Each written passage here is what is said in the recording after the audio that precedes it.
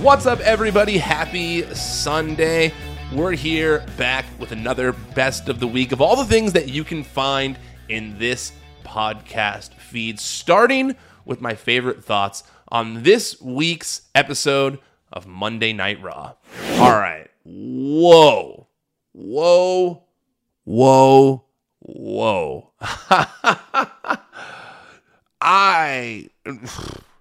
Out of the list of possibilities of people who are going to be returning under the Triple H regime, if you had asked me if I thought Gallows and Anderson were two people that were possibilities, I would have said, you are out of your mind. I would have said, you're out of your mind.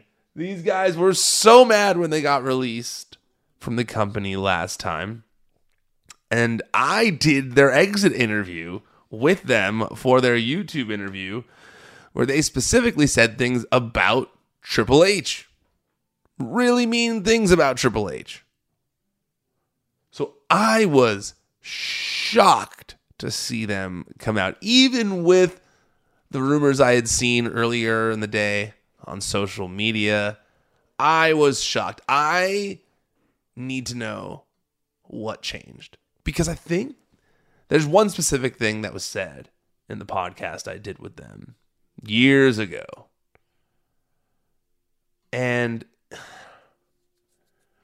it's the one thing that I could see being the thing that brings them back. But I don't want to put words in their mouth. I want to hear it from them. So I'm going to wait till they do an interview. I'm going to try to get them out of character. I'm going to see what I can do, because I have done a big interview with them before. I did their big exit interview where they went full shoot status. And now I'd really like to do their return interview and find out what changed, man. What changed once Triple H took over? Beyond that, man, I am so pumped about this. I felt like the club didn't deserve to get released when they did. Gallows and Anderson were killing it at the time. They were doing good work with AJ, and I just kind of felt like they never really got I just never felt like they were treated with respect for what they had done outside the company. And I think that Triple H obviously does have respect for what these guys have done outside the company. Otherwise, he wouldn't have want them back. Probably wouldn't have tried to bring them in the first place originally. And so I'm into this. AJ Styles needed something new too. He's actually kind of been in limbo since they left. He's done good things, don't get me wrong. But it's always felt like he needed, I shouldn't say needed, that's the wrong word. What's a better way of wording this? I'm saying this on the fly here, so give me a break. It's just felt like he'd be better off with a group around him, with the club around him like he had been. And it just kind of felt like he was doing good work, obviously. But I think when he's at the club around him, he looks like he's enjoying himself more than anything. And right now, like, the vibe of WWE is fun, man. Like, right after this happened, I tweeted that WWE is so fun again. This is such a great time to be a fan. And I think that one of the things you can, that's showing that message on WWE TV is that the wrestlers all seem to be enjoying themselves right now. No one looks to be walking on thin ice. No one's on eggshells. No one's worried about getting fired. They're all worried about putting out the most creative shows. And that's what we're seeing as fans. And it's infectious. It's such a great time to watch the product. I am enjoying it so much. I think when you bring back people like Bray Wyatt, the Club, Dakota Kai, Johnny Gargano, Candice LeRae, all these things are happening. You're bringing back all these people. And for the past couple years, with all the big releases that were going on, fan faith in the product was dwindling. Like, not like no one was watching, but people were like bummed that all their favorites were getting let go. And now that people are coming back, the shows are feel so different in the last 3 months. I think the fan interest is rising to a level that is making everything so enjoyable again. And it's like I wasn't enjoying it before. There were things to enjoy. I always look for the positives. But man, dude, like these shows are just action-packed, wall-to-wall stuff happening, character development that we haven't seen since the 90s, in my opinion, since the Attitude Era, where every segment was just jam-packed with character development, storylines, things happening, good matches, returns, just all these things. And it just like, it makes watching the show so enjoyable. You really feel like you have no idea what's going to happen until it happens while you're watching the show. And that is such a good thing. That makes me as a fan happy. All right, then after that, we had a Damage Control interview. They're talking about Bayley's loss at Extreme Rules and how she's going to defeat Candice LeRae later in the night. And then Jey Uso flags Roman down in the parking lot as he enters his car. He says he wants to talk about what happened earlier in the night, but Roman says Paul has a night out in Manhattan planned for them, or somewhere in New York. He wants Jey to stay, though, and says wherever Sammy goes, he goes now, and to make sure he wins against Riddle. Solo Sikoa gets in the car with Roman as well. Roman says Solo's coming with him tonight, and Jey looks pissed as they drive away. We'll get back to that, but first, Bayley versus Candice LeRae, and Candice gets a surprise roll-up pinfall here while Bayley was weak from the ladder match over the weekend. Damage Control then run out and attack from behind, but Bianca makes the save. The numbers are too much, however, and Damage Control once again stand tall. First and foremost, shocked that Candice LeRae got a win over Bayley here. However, it doesn't surprise me that Bayley would be cool with this, because Candice is a female wrestling legend. Whether people give her that credit or not, she's done so much to advance the business in other ways that weren't necessarily on TV. And Candice rules, so it's awesome to see Bayley help get her over as she's on Raw. That's a big, big win to start her tenure with. And also, it's clearly the start to a War Games match. I got Dakota Kai on Add a Character this Wednesday, and obviously we're talking to the War Games master. She's been in all the women's ones. We're talking to the Women's War Games master on the show this week, and obviously I'm talking to her about the potential of Damage Control being in that match. She tells us who she'd like to have join the team as well, should they step inside the cages. But this is obviously where that begins. I think we're getting Bayley and Damage Control and someone else against Bianca Belair, Asuka, Alexa Bliss, and Candice LeRae in the War Games match. So I think that's where this is going. But, man, really cool to see Candice LeRae get this win. Like I said, big way for her to kind of start her tenure on the show, and cool of Bayley to make that happen. Bayley really is doing such a fantastic job of reinvigorating the women's division in every way she can, and she deserves all the credit for what she's doing. It's been fantastic to watch, and I'm loving it. Next, we had Miz's birthday celebration with Maryse. Miz opens gifts given to him by Maryse, and one on the table exposes Dexter Lumis's head underneath the table. Miz grabs a bat and tries to smash Lumis's head open, but Dexter quickly moves and appears behind Miz. Just that spot right there. The Miz did that so fast that it was impressive how quickly Dexter was able to move, because Miz could have hurt him so bad with that bat. But it was a slick move from Dexter, who locks Miz in that submission. And while wiggling around, Miz kicks Maryse into the cake. Then Miz gets out of the submission move and runs off to the back, leaving his wife alone. She then realizes this with a hair full of cake and runs off as well. Lumis grabs the knife. He pops one of Miz's balls. The crowd starts chanting to eat cake. So he cuts himself a piece of cake and he eats it. This was fun. Fun way of doing the Lumis character. And I've talked about how how I would like to see a little bit of an advancement now in this story of some sort. It's been kind of the same, as entertaining as the Dexter Lumis stuff has been. We've kind of been getting the same note on it, same level. Haven't really gotten any idea of why he's doing this to The Miz.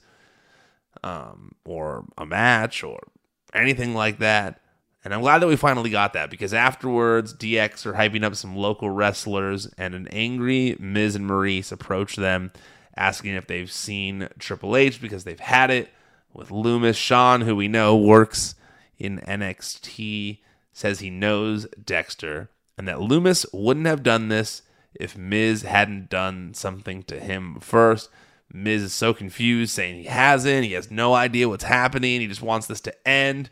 So Road Dogg and HBK propose that Miz face Loomis next week. If Miz wins, Loomis is gone from WWE. But if Dexter wins, he gets a WWE contract. Miz accepts. So I'm glad that we finally got that. I think that that's at least something, gives us a little bit of advancement of this story. It's not just Dexter repeatedly just attacking Miz from behind, going to his house, stalking him. Finally get to see a match. I think with a wrestler, you need a match. And Loomis has gone too long in this story without one. So I'm excited for that next week. Next, we had Omos winning a squash match over two local wrestlers. And then the Bray Wyatt reveal is replayed. Man, okay, guys. Okay, let me let you in on a little something here. I'll let you in on a little something here. So I talked in previous podcasts about how my sister was getting married this weekend. Didn't think I was going to be able to watch the White Wabbit. Who am I? The White Rabbit reveal. Didn't think I was going to get to watch it live because I was at my sister's wedding. But thankfully, the wedding happened. The reception started. I did my speech. I nailed it. Nailed my speech. Was the closer of all the speeches, so there was a lot of pressure. But I came through. I nailed my speech. And then I looked down at the clock and I realized that, I'd still been checking my phone throughout the night and there had been no white rabbit reveal. I'm saying that fast. I keep wanting to say White Wabbit.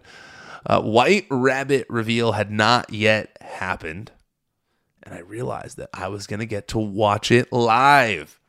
Yes. Oh my God. I was so happy, guys. There was 30 minutes left in the show. I was like, oh, hell yeah. I get to watch this. So when the last 5 minutes of the show was starting, I was keeping my eye on my phone. I was kind of looking after that point. My sister said it was cool. And when I could tell the fight pit was coming to an end, Eric and I, my fiance, we walked away to a quiet corner, crank up the sound. We hear, he's got the whole world in his hands. And I was so happy. Smile from ear to ear. Guys, Bray Wyatt is back. First and foremost, I was happy I got to watch it. Secondly, the creatures looked awesome. They looked so cool. Huskus, specifically, was the coolest one. Pig Boy, come to life. I also liked Ramblin' Rabbit. Looked sketchy, like something you'd see in a horror movie. Sister Abigail had a sketchy vibe as well. I saw people saying that she was wearing a Bludgeon Brothers mask. Possibly a little shout out to Luke Harper, Brody Lee, R.I.P. And then we see the Firefly Funhouse in shambles, covered in cobwebs. All the puppets seem to be dead. And I think that what we were supposed to get from all this, because then we see Bray Wyatt. He comes out in a new mask. He blows out the lantern, old school style, saying, "I'm here."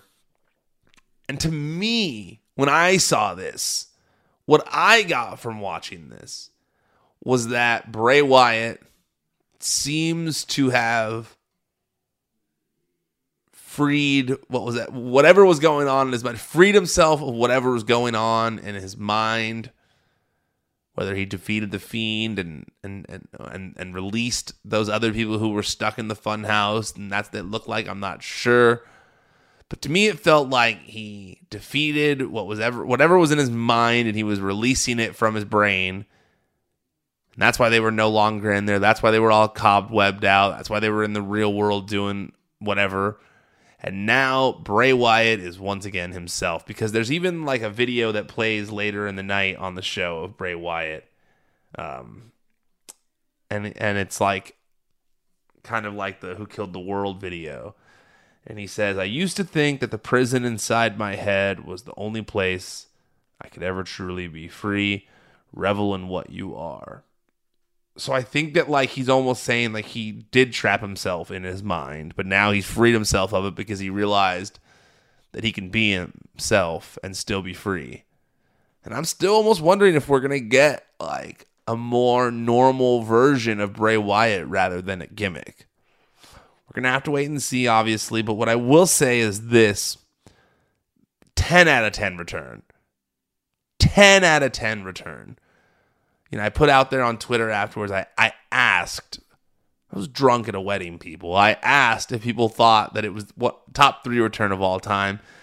It was a very, what's the right word? It was a crap show. I don't know if I could say S-word show on here, but it was a crap show. The replies, there was so many, a lot of arguing, a lot of people saying no, a lot of people saying yes, a lot of people saying number 1. It's tough. That's a tough list to come up with. I will say this much. It ruled. I loved it. Has me engaged. Has me excited. Adds intrigue. Adds excitement. These are all things that we want out of pro wrestling. And Bray Wyatt is so creative that I'm just so excited to see where this goes. I want to know, like, who's his first program going to be with? Is he going to be a heel? Is he going to be a babyface? It seems like he's a SmackDown superstar now. The SmackDown roster needed him more. But they've already got an uber bad guy in Roman Reigns. Do we need another one? Is he going to be a babyface? I don't know. There's a lot going on here. There's a lot to do. I doubt he's going to be a babyface, even though he's getting these monster reactions. But I'm excited to hear the rest of the explanation. When he finally cuts a promo, it's going to be sick. So sick. But just as from what we've gotten strictly so far, huge fan. Loving it. White Rabbit stuff was fantastic. And the reveal was next level good. If you don't think top 5 at least, in my opinion. Don't call me a mean name for saying that, though. We just have different opinions. Next, we had Bobby Lashley in the ring, and he brags about all the big names he's defeated. And then he calls out Seth for their United States title match. But shocker, instead, Brock Lesnar walks out. I was close on my prediction. In my Extreme Rules predictions, I predicted that Brock Lesnar comes back to confront DC. No. Came back a few nights later on Monday Night Raw to confront Lashley. Pick back up again on their feud. Brock gets on the mic like he's going to have a chat with Lashley, who is holding up the United States title in his face. But instead, Brock just takes him out, and then he hits an F5 on Lashley and stands over him happily before locking in the Kimura lock. Whoa, sick. Brock Lesnar is back. You know, when I had Lashley on the show, he basically said that the match that he had with Roman Reigns was not the match that he wanted. I said Roman Reigns. The match that he had with Brock Lesnar was not the match that he wanted. He wanted something else. It was not the match that he had been asking for all this time. He felt like they could build it up better. There could be more to it. And now, with a new regime in charge, I'm interested to see if he gets that. It seems like we're going to get that. It seems like they're going to get their chance to really do this program right. And so far, Triple H has been doing a lot of things right since taking over as head of creative. I am excited for this. I'm pumped, dude. Like, if we're going to get like a real program out of this, a real match, like, you know, the have this be the way it should have been the first time, get the actual dream match that we had been looking for, that's great, man. Because right now, Brock and Lashley, like, it was underwhelming, and it shouldn't have been. Now we're doing it right, I think. I think Triple H is going to do it right. And I like that he's back. I'm guessing this is just for Crown Jewel and then he'll go away again. But it'll be interesting to see Brock Lesnar, Lashley, not in the way Vince would have imagined it, but in the way Triple H would have imagined it. I think it's going to be better. After the commercial break, WWE officials are urging Lashley to go to the back to handle his injuries from Brock, but Seth Rollins comes out anyways for their match. And Rollins, who is also, to his credit, suffering from injuries in the fight, suffering from injuries that he had happened in the fight pit, he yells at Lashley from the ring to give him his match. It's not working. Lashley is letting the medics tend to him, but then Rollins comes in with the heater. He says, "You said you were a fighting champion. You're supposed to be a soldier, but you're not. You're a disgrace to the U.S. title and a disgrace to your country." Oh, dude. Obviously, this angers Lashley. He then accepts the match, telling the ref to ring the bell, and when he does, he rushes in for a spear. Rollins counters it into a pedigree.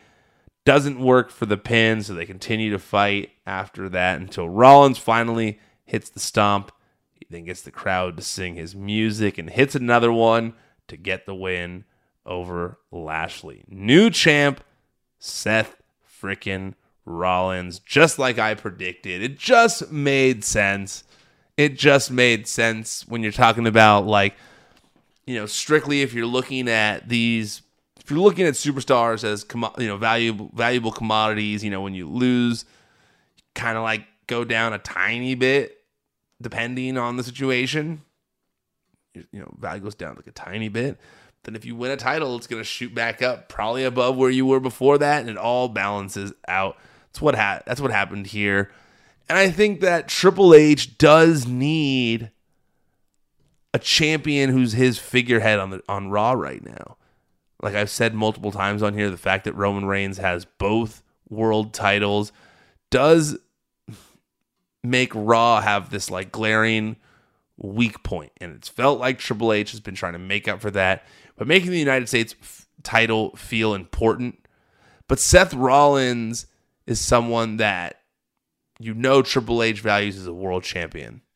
Did it in NXT with him early on, has that faith in Seth Rollins, and I just, for me, it looks like Seth Rollins will be treated as the show's champion with the United States Championship, and it is a solid consolation for Seth Rollins who might not get to be the world champion right now, but is one of the highlights of Monday Night Raw and is almost the anchor to the top of the card. So I do understand the thought process behind putting the United States Championship on him.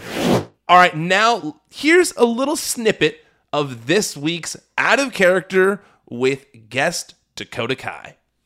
Let's go back a little bit. Let's rewind a little bit to around April. Your NXT, right around the time before things ended for you in NXT. Mm-hmm. How are you feeling about your run in NXT at that point? Were you looking for a change? I definitely was in a point especially at that point. I think I was very much I hit a wall, I guess. I mean, I had I had that character that sort of changed. So I was dealing with that for a year and seeing how I could, where I could take it. But I think I definitely was at a point in NXT where there wasn't really anything further that I could do. I've had a lot of shots at the NXT Women's Championship.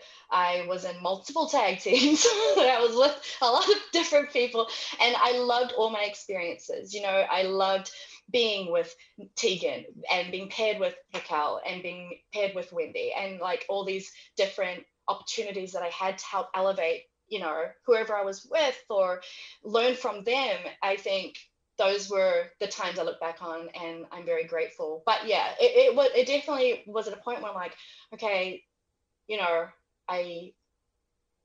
I just wanted to be pushed more. I wanted a different challenge. I wanted something. I'd been in NXT for a long time at that point, and yeah, that's kind of how I felt at the time. But I always look back fondly in terms of like telling those stories with those amazing women. Well, you had so many good stories in NXT. You had, and over years time, so it would make sense that you would hit a wall at a certain point and want to try the next step. Is that when kind of like we're starting to do the dark matches and stuff? I was doing the dark matches like end of last year. I think, I started doing the dark matches like November, December, or at the end of like the tail end of last year. And that's when I was like, okay, maybe something's going to happen here. But yeah, I just ended up doing like about 6 or 7 of them. It was a lot. And they were back to back to back to back. So yeah, I remember that time period. And I think everyone kind of assumed that was where it was leading towards, I was told that. I was told I was going to be in the draft. Oh. Yeah, so you can imagine, okay, it's funny now that I look back on it. All right, it's all good. We can laugh at this. Yes. But I was sitting at home during the draft, and I got told, I was like, that it was going to happen. Then I'm like, okay, cool. Like, I wonder if they're going to tell me, or I'll just watch TV. I'll watch the show and see what happens. And then after the weekend's done, and then I didn't hear anything, I was like, oh, maybe they changed their mind. I don't know. And then I kind of just went and continued to do NXT, Yeah, it was. Man, that's tough. It's funny now that I think back. Yeah, I know, and it's fine. Like it is what it is. It could be worse. It is what it is. Byron Saxton was on the show, and he said that when he was in FCW, I think it still was, that he got a call saying that he was called up. And he was all excited, and then it seemed to be just a prank that someone was messing with him. And so he never got word about after that. And it was just something that's always just like kind of weighed on him of like, what was that? Who was that? Yeah. Why did I think I was getting called up? Like, what happened? Oh, I guess so. I mean, like, it's just very weird to like be told something and then not having, and then it didn't happen, but I never got a reason why. Crazy. Well, when the call, I just kind of went to NXT on Tuesday, and I just kept doing what I was. Well, no, it wasn't that. I think after the draft there was like a period of time where I wasn't there, and then I returned at like something to Raquel. The shovel. Yes. Shovel in the back. Yes. The face reveal. Well, okay. To get serious for a second. Like when the call came and you found out that you were getting released, like what was your reaction? Like how were you feeling? Where was your head at?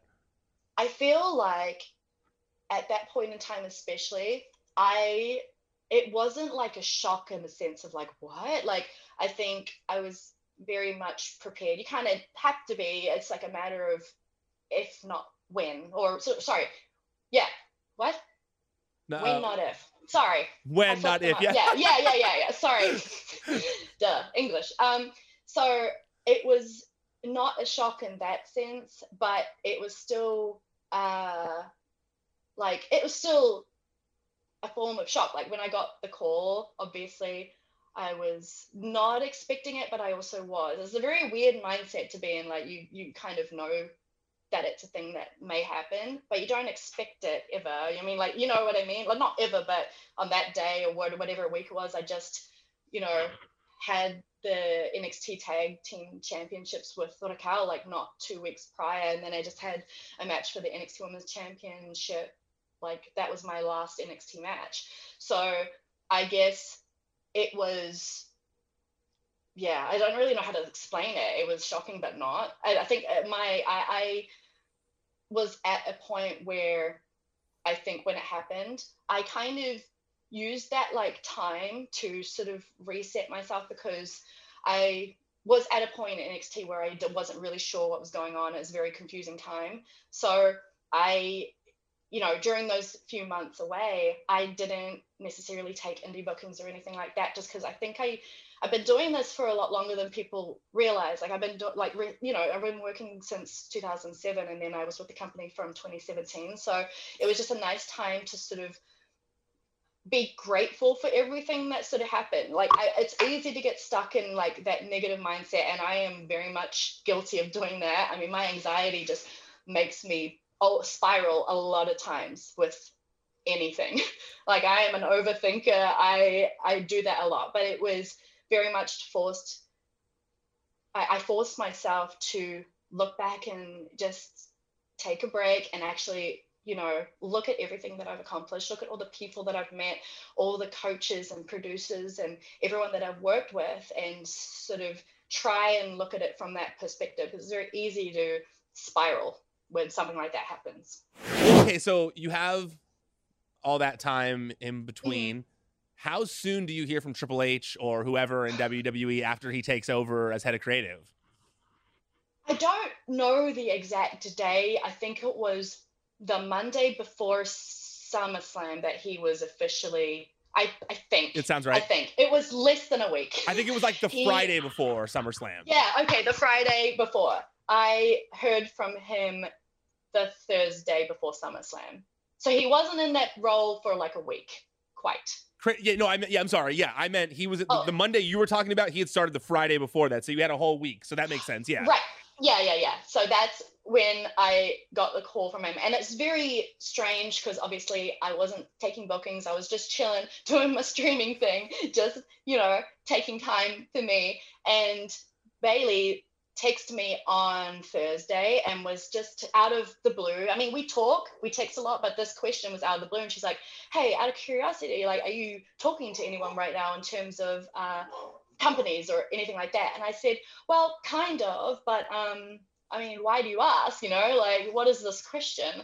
And she said that she, in a last ditch attempt for this idea that she had of a group, she said she, text Hunter and kind of gave it like one last push before she, I don't know, not gave up on it, but just, moved on. Something else. Yeah. She returned. Yeah. And I said like, oh, like you're trying. I mean, I'm not with the company, but I mean, like I you can, but I guess I didn't know if that would be a thing that he would even, look to contact me about. But sure enough, she texted him about the idea that we had. We'd filmed a bunch of like videos and took some photos, and she sent him the idea. And his first response after that was just like, "What's Dakota doing?" Which is very weird. Yeah, that's so dope. I love it. That's so awesome. It's so strange because like when she sent me the screenshot of it, and she basically said he's going to call you after the meeting, and sure, yeah, he did, like immediately. I was like a little bit dumbfounded because I've never looked at myself as like the guy. I've always been, my role within the company, it was always like someone to help elevate, or someone to just tell a story. I've never considered myself to be like a top guy. So the fact that I was on his mind in terms of like that idea, and the fact that I was like the first to call back after he, got in control of the company, and it was just very words. I was shocked. I get goosebumps hearing you talk about that, because like, yeah, I love it, dude. Like, because you haven't, but I'm a huge fan of yours, but I can understand where your mindset is in that, because you helping with Shayna become tougher, yes. Or you helped Raquel look like more of a powerhouse. No, I had my arm stomped on my first singles match on NXT, and that video of her stomping my arm haunted me for like 2 years. They would always put it, 2 years at least, they would always put it in all of her hype videos. And I'm just like, cool, man. Well, now she's stomped like 20 girls' arms in between mine and now, so like, can we like freshen up the footage? Yeah, but to be fair, you've done the same thing to Tegan Knox now. She has to sit there and watch this video over and over again too. You know what? You're right. But I can understand your mindset in that regard of being like, I helped with making Raquel more of a thing, or I helped with this Wendy stuff, or I helped with, but it was always kind of like helping, and it was not you being the main. Like, even now, this is the longest run you've had with belts, and it's not even that long. As soon as it hit like 4 days of being a champion, I was just like, yeah, I'm going to celebrate this. It's a thing, and we still have them. So yeah, good. I'm gonna keep defending them as best we can. So you filmed you filmed stuff at the PC with Bayley prior to your release in April.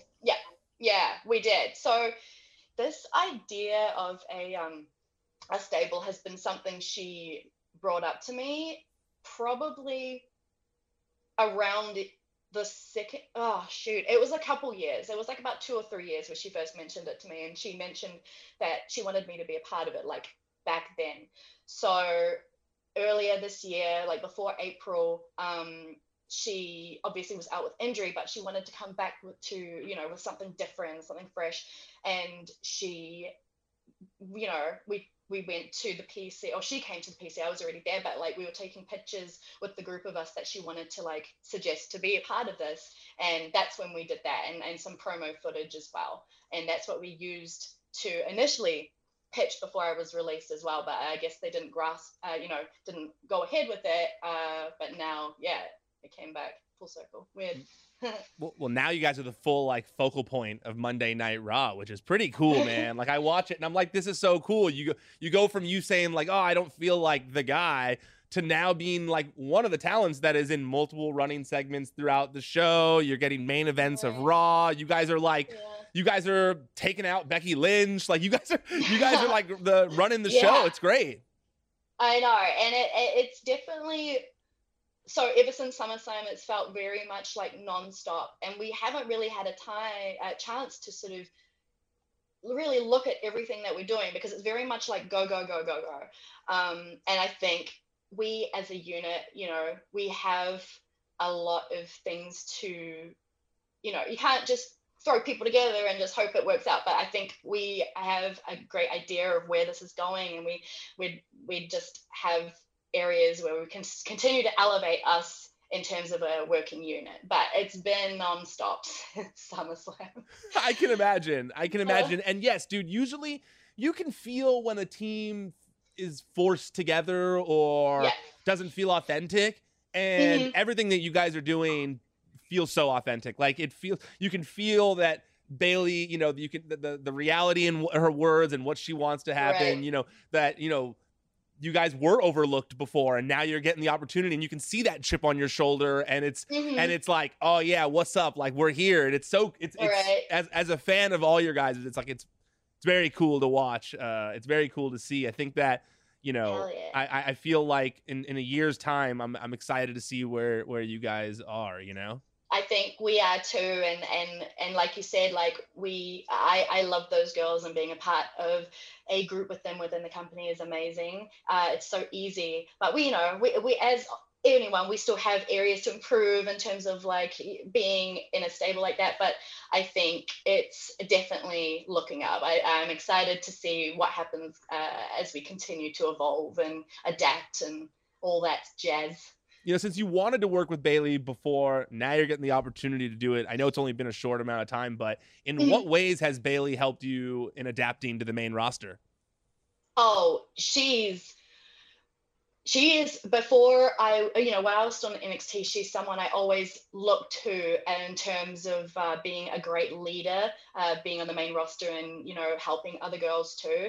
So, and not only that, she's obviously awesome in the ring. Her character is awesome too, but as a person, she's awesome. So I knew that if I had the opportunity to work either with her, against her, anything like that, it would be easy. And I know that she would help guide me and help that transition from NXT to main roster be as smooth as possible, which she has. She's continuing to help us out and help us get our feet, because honestly, since SummerSlam, it's like I said, it's been nonstop, and we haven't had a chance to sort of like just look at everything that we're doing. And so she definitely helps with that, and she's continuing to help us with that. And yeah, she's awesome. She's dope. She's cool. She's brilliant. She's amazing. She's talented. She's everything.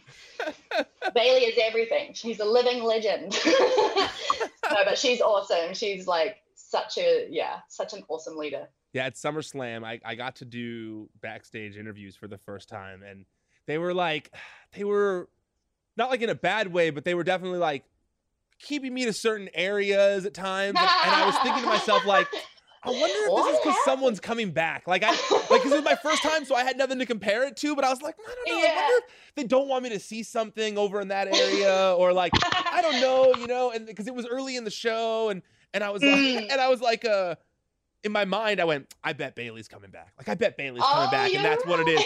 But it was fun. So I was like, when Bayley comes out, I'm like, oh, cool. And then when you guys come out, I'm just like, oh my God. Like, oh my God. Like, but what emotions were going through your body when during that surprise entrance? That, I think for me, because so I say that like Hunter contacted me on the Thursday before SummerSlam, but I didn't get any indication other than like, yeah, we're looking to get you back at some point. I didn't know when. I was like, cool, that's awesome. I have time to like, get gear and do stuff. And literally the next day I get a call and he's like, okay, we're flying you out tomorrow morning for SummerSlam. Like, can you sign this contract real quick? I was like, okay. So then by the time SummerSlam comes around the next day, I think when the entrance happened, and that whole day was such a blur too. I mean, we were just chilling in a bus with the blacked out windows, and we got to have the cool, like, well, it wasn't cool because it was hot, but we had to be like covered in these like sweat pants and sweat and hoodies. So that was like a thing. And we had to be carted from the bus in a golf cart, like all the way to Gorilla, which I've never had that experience before, which is so cool. And I remember like we were riding on the golf cart to Gorilla, and I see Ciampa, and he sees me, and he has this big smile on his face. He's like, as we're driving past, he's just like, like, I don't know if anyone else saw, but he definitely like caught a glimpse of my pink in my hair.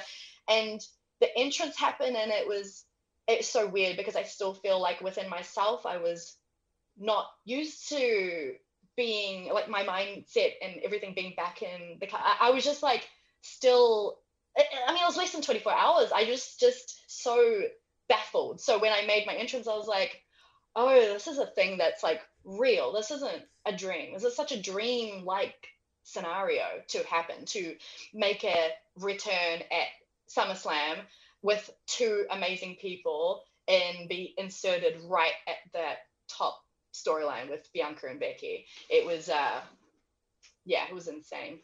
Yeah, I can imagine. And you're like the first returning talent that like wasn't still under contract. You started like a wave of people coming in after you, That's so weird. And like I said before, just being the first of the returns or callbacks or whatever is so strange to me. Like I said, I don't see myself in that light, but it is a very cool feeling. Yeah, you're literally going to be like a history question forever, of like, because really like that to me, I think that because like we said, I think it was Friday, there wasn't any huge changes, but there was minor changes like Monday and SmackDown on Friday, but then like that pay-per-view was really like the beginning of what it felt like of like the Triple H era, and you kind of kicked it off with your return. So like I do feel like you're definitely like a footnote of history there. And on top of that, when Johnny Gargano was on the show, he talked about feeling vindicated during his entrance because there was this huge pop,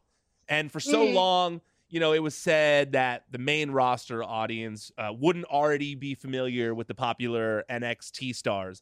And I kind of feel like for you it was the same way. I feel like where it was like, oh, they're not going to know who these people are. And then your music hits, your name comes up, and the place goes nuts.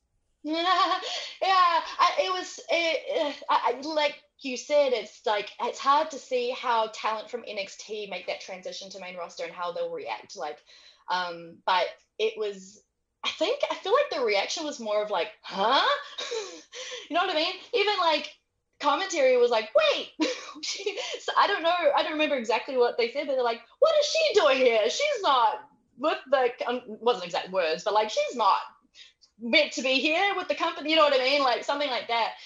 So it was like a mixture of that. And then, I was very grateful for that moment. That was a very, I don't know, like you said, it vindicated a lot of things. And I think returning in that environment and with those people and with Hunter in charge, it was a very, like, I was very grateful for that moment. Yeah.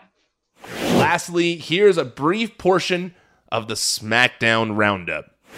We had Ricochet, Sheamus, and Solo Sikoa make their entrances for the Fatal 4-Way main event to determine a number one contender to the IC title. And then since Karrion Kross can't make it, his replacement is announced as new SmackDown superstar Rey Mysterio. It turns out that Rey took a deal from Triple H to switch shows so he could get away from Dominic and Judgment Day. And one thing that stood out to me here was just how Solo really didn't feel too out of place against all these guys, despite not having the same amount of experience or years in WWE as everyone else, which that's cool. At one point, Sheamus had Solo in the cloverleaf, but Jey Uso and Sami ran in the ring to help out their fellow member of the Bloodline. Jey and Sami then pounced on Sheamus ringside, which prompted the Brawling Brutes to run out and save him. This left Ricochet and Rey in the match alone, and Rey hit a wild reverse tombstone looking move as a setup for the 619 and the win. All right, that was a lot to spit out there about that match, but I like that, the work rate title is getting built up as such again. These are all Ricochet, Sheamus, Rey Mysterio, work rate guys that, kill it in the ring, guys that are workhorses, guys that put on bangers when called upon to put on bangers. So I liked seeing all these guys in a match together, and I like Rey being on SmackDown now. I think that I wasn't disliking the Dominic Rey stuff, but I think kind of like how I had been saying already, like the Judgment Day had been kind of doing the same thing with the same people for a long time. And after they, handle the Beth Edge thing and they kind of finally have that one last match, or maybe we get, I don't know. Once they finally finish this Edge stuff, I need to see something new from them. And I felt like Rey was kind of making it feel the same for months, or for however long, with weeks. I'm okay with Rey and Dominic kind of being split up now, and Dominic kind of becoming his own superstar and moving away from the Rey feud for a little bit so that he can kind of feel more comfortable on a show without his dad for a while, and then they can, reconvene and face each other at WrestleMania down the line. I don't see anything wrong with that. Also, dude, Rey versus Gunther, that's going to be awesome. That's a dream match that I didn't know I wanted, but geez, Gunther just chopping the hell out of Rey Mysterio. Rey Mysterio reversing his powerbomb into a 619. It's all going to be awesome. I'm super into that. It's going to be a weird clash of styles, but I love that for the Intercontinental title. I also do believe that we needed more baby faces at the top of the card on SmackDown. I felt like there was a bit of a void in that part of the roster, and Rey Mysterio does fill that. I'm also just like a Rey Mysterio mark. Whatever, sue me. Also, I really think that I have this like weird feeling. I shouldn't say weird. I have a feeling that after Logan Paul, Roman's next challenger for the titles is going to be Sheamus. They're baby faces now, the Brawling Brutes, and they're already setting things up with the Bloodline. We had the fight here with Sheamus and then the Sami and Jey, and then Solo getting involved and the Brawling Brutes coming out. We're already slowly building towards it. And Sheamus versus Roman Reigns is one of those matches that we haven't seen since Roman has become the head of the table. Sheamus is a former world champ. Like I said, banger after banger after banger. It's time. It's time for that match. And Sheamus is red hot right now. Didn't win the IC title. So what better way as a consolation of that? Put him in a world title program with the head of the table. All right, that's it. We're done here. I'm officially tapping out. We'll be back Monday night with another Raw roundup. And then on Wednesday, we've got Candice LeRae on Out of Character. You're not going to want to miss it. Until then, I'm Ryan Satin, and this has been another Best of the Week.